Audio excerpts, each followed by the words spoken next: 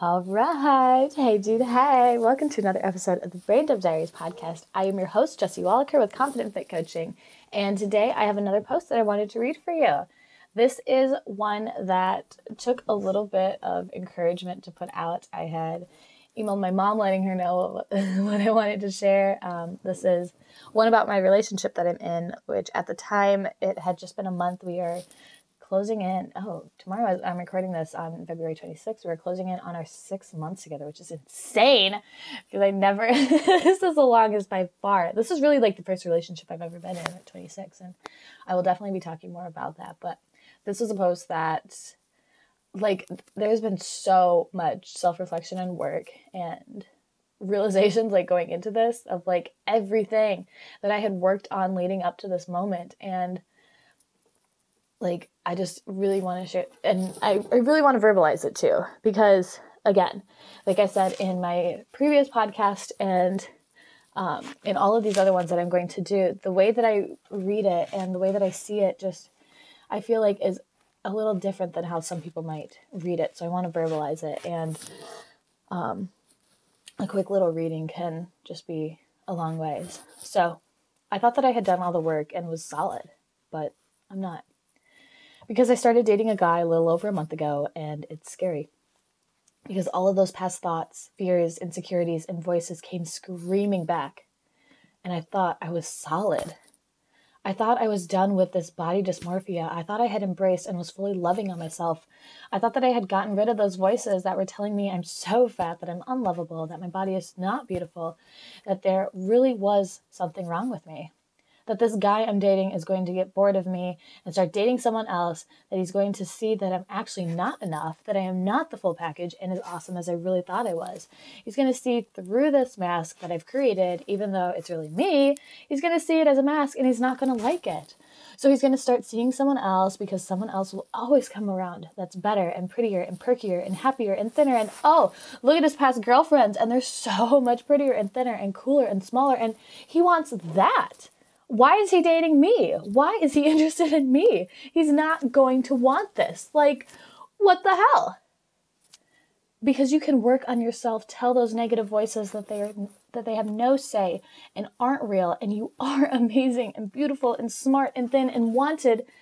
But the moment you let someone else in, someone else who can and does have their own thoughts and feelings and have a real relationship with them, your safety shield is going to be put to the test. But it doesn't have to be. Because you've done the work and have the acceptance of the one person that really matters here. You. But that's part of the human experience. Letting others into your life and taking a chance that what they do or don't say, that what they do or don't think, and no matter what, at the end of the day, deciding that what you believe and feel about yourself is all that matters. Because this is your life. You are on your own journey, and you are living your best, healthiest, and most loving life for you. And if that person you've allowed into your life feels the same way, then great. But if not, then they weren't meant to be in your life, not the other way around.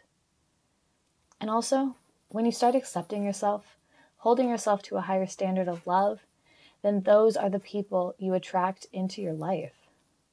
Past me would have sabotaged this, and it would have ended after the first week. That actually happened. Repeating history. But I don't want that reality anymore.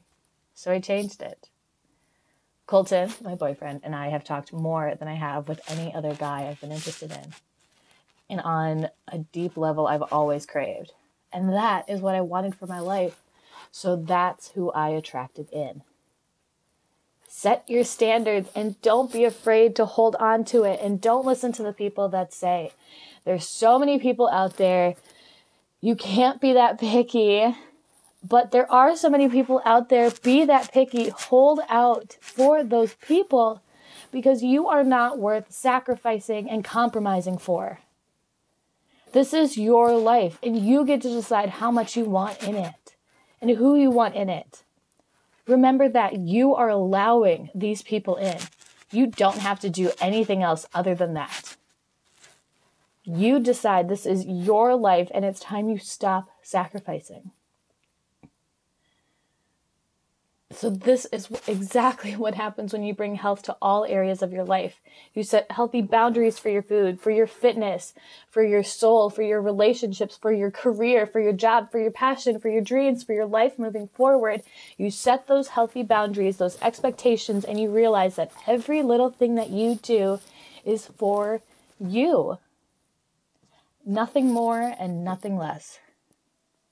Health is way more emotional than anything else, but it's the living and feeling good that you only dreamed possible once you start actually putting the work in on the emotional level and not the hustle and grind and pushing to try and keep up with the rest of the world. Because when it comes down to it, why are you doing all of this? You start loving and living and dreaming the life that you wanted, no matter what the scale says.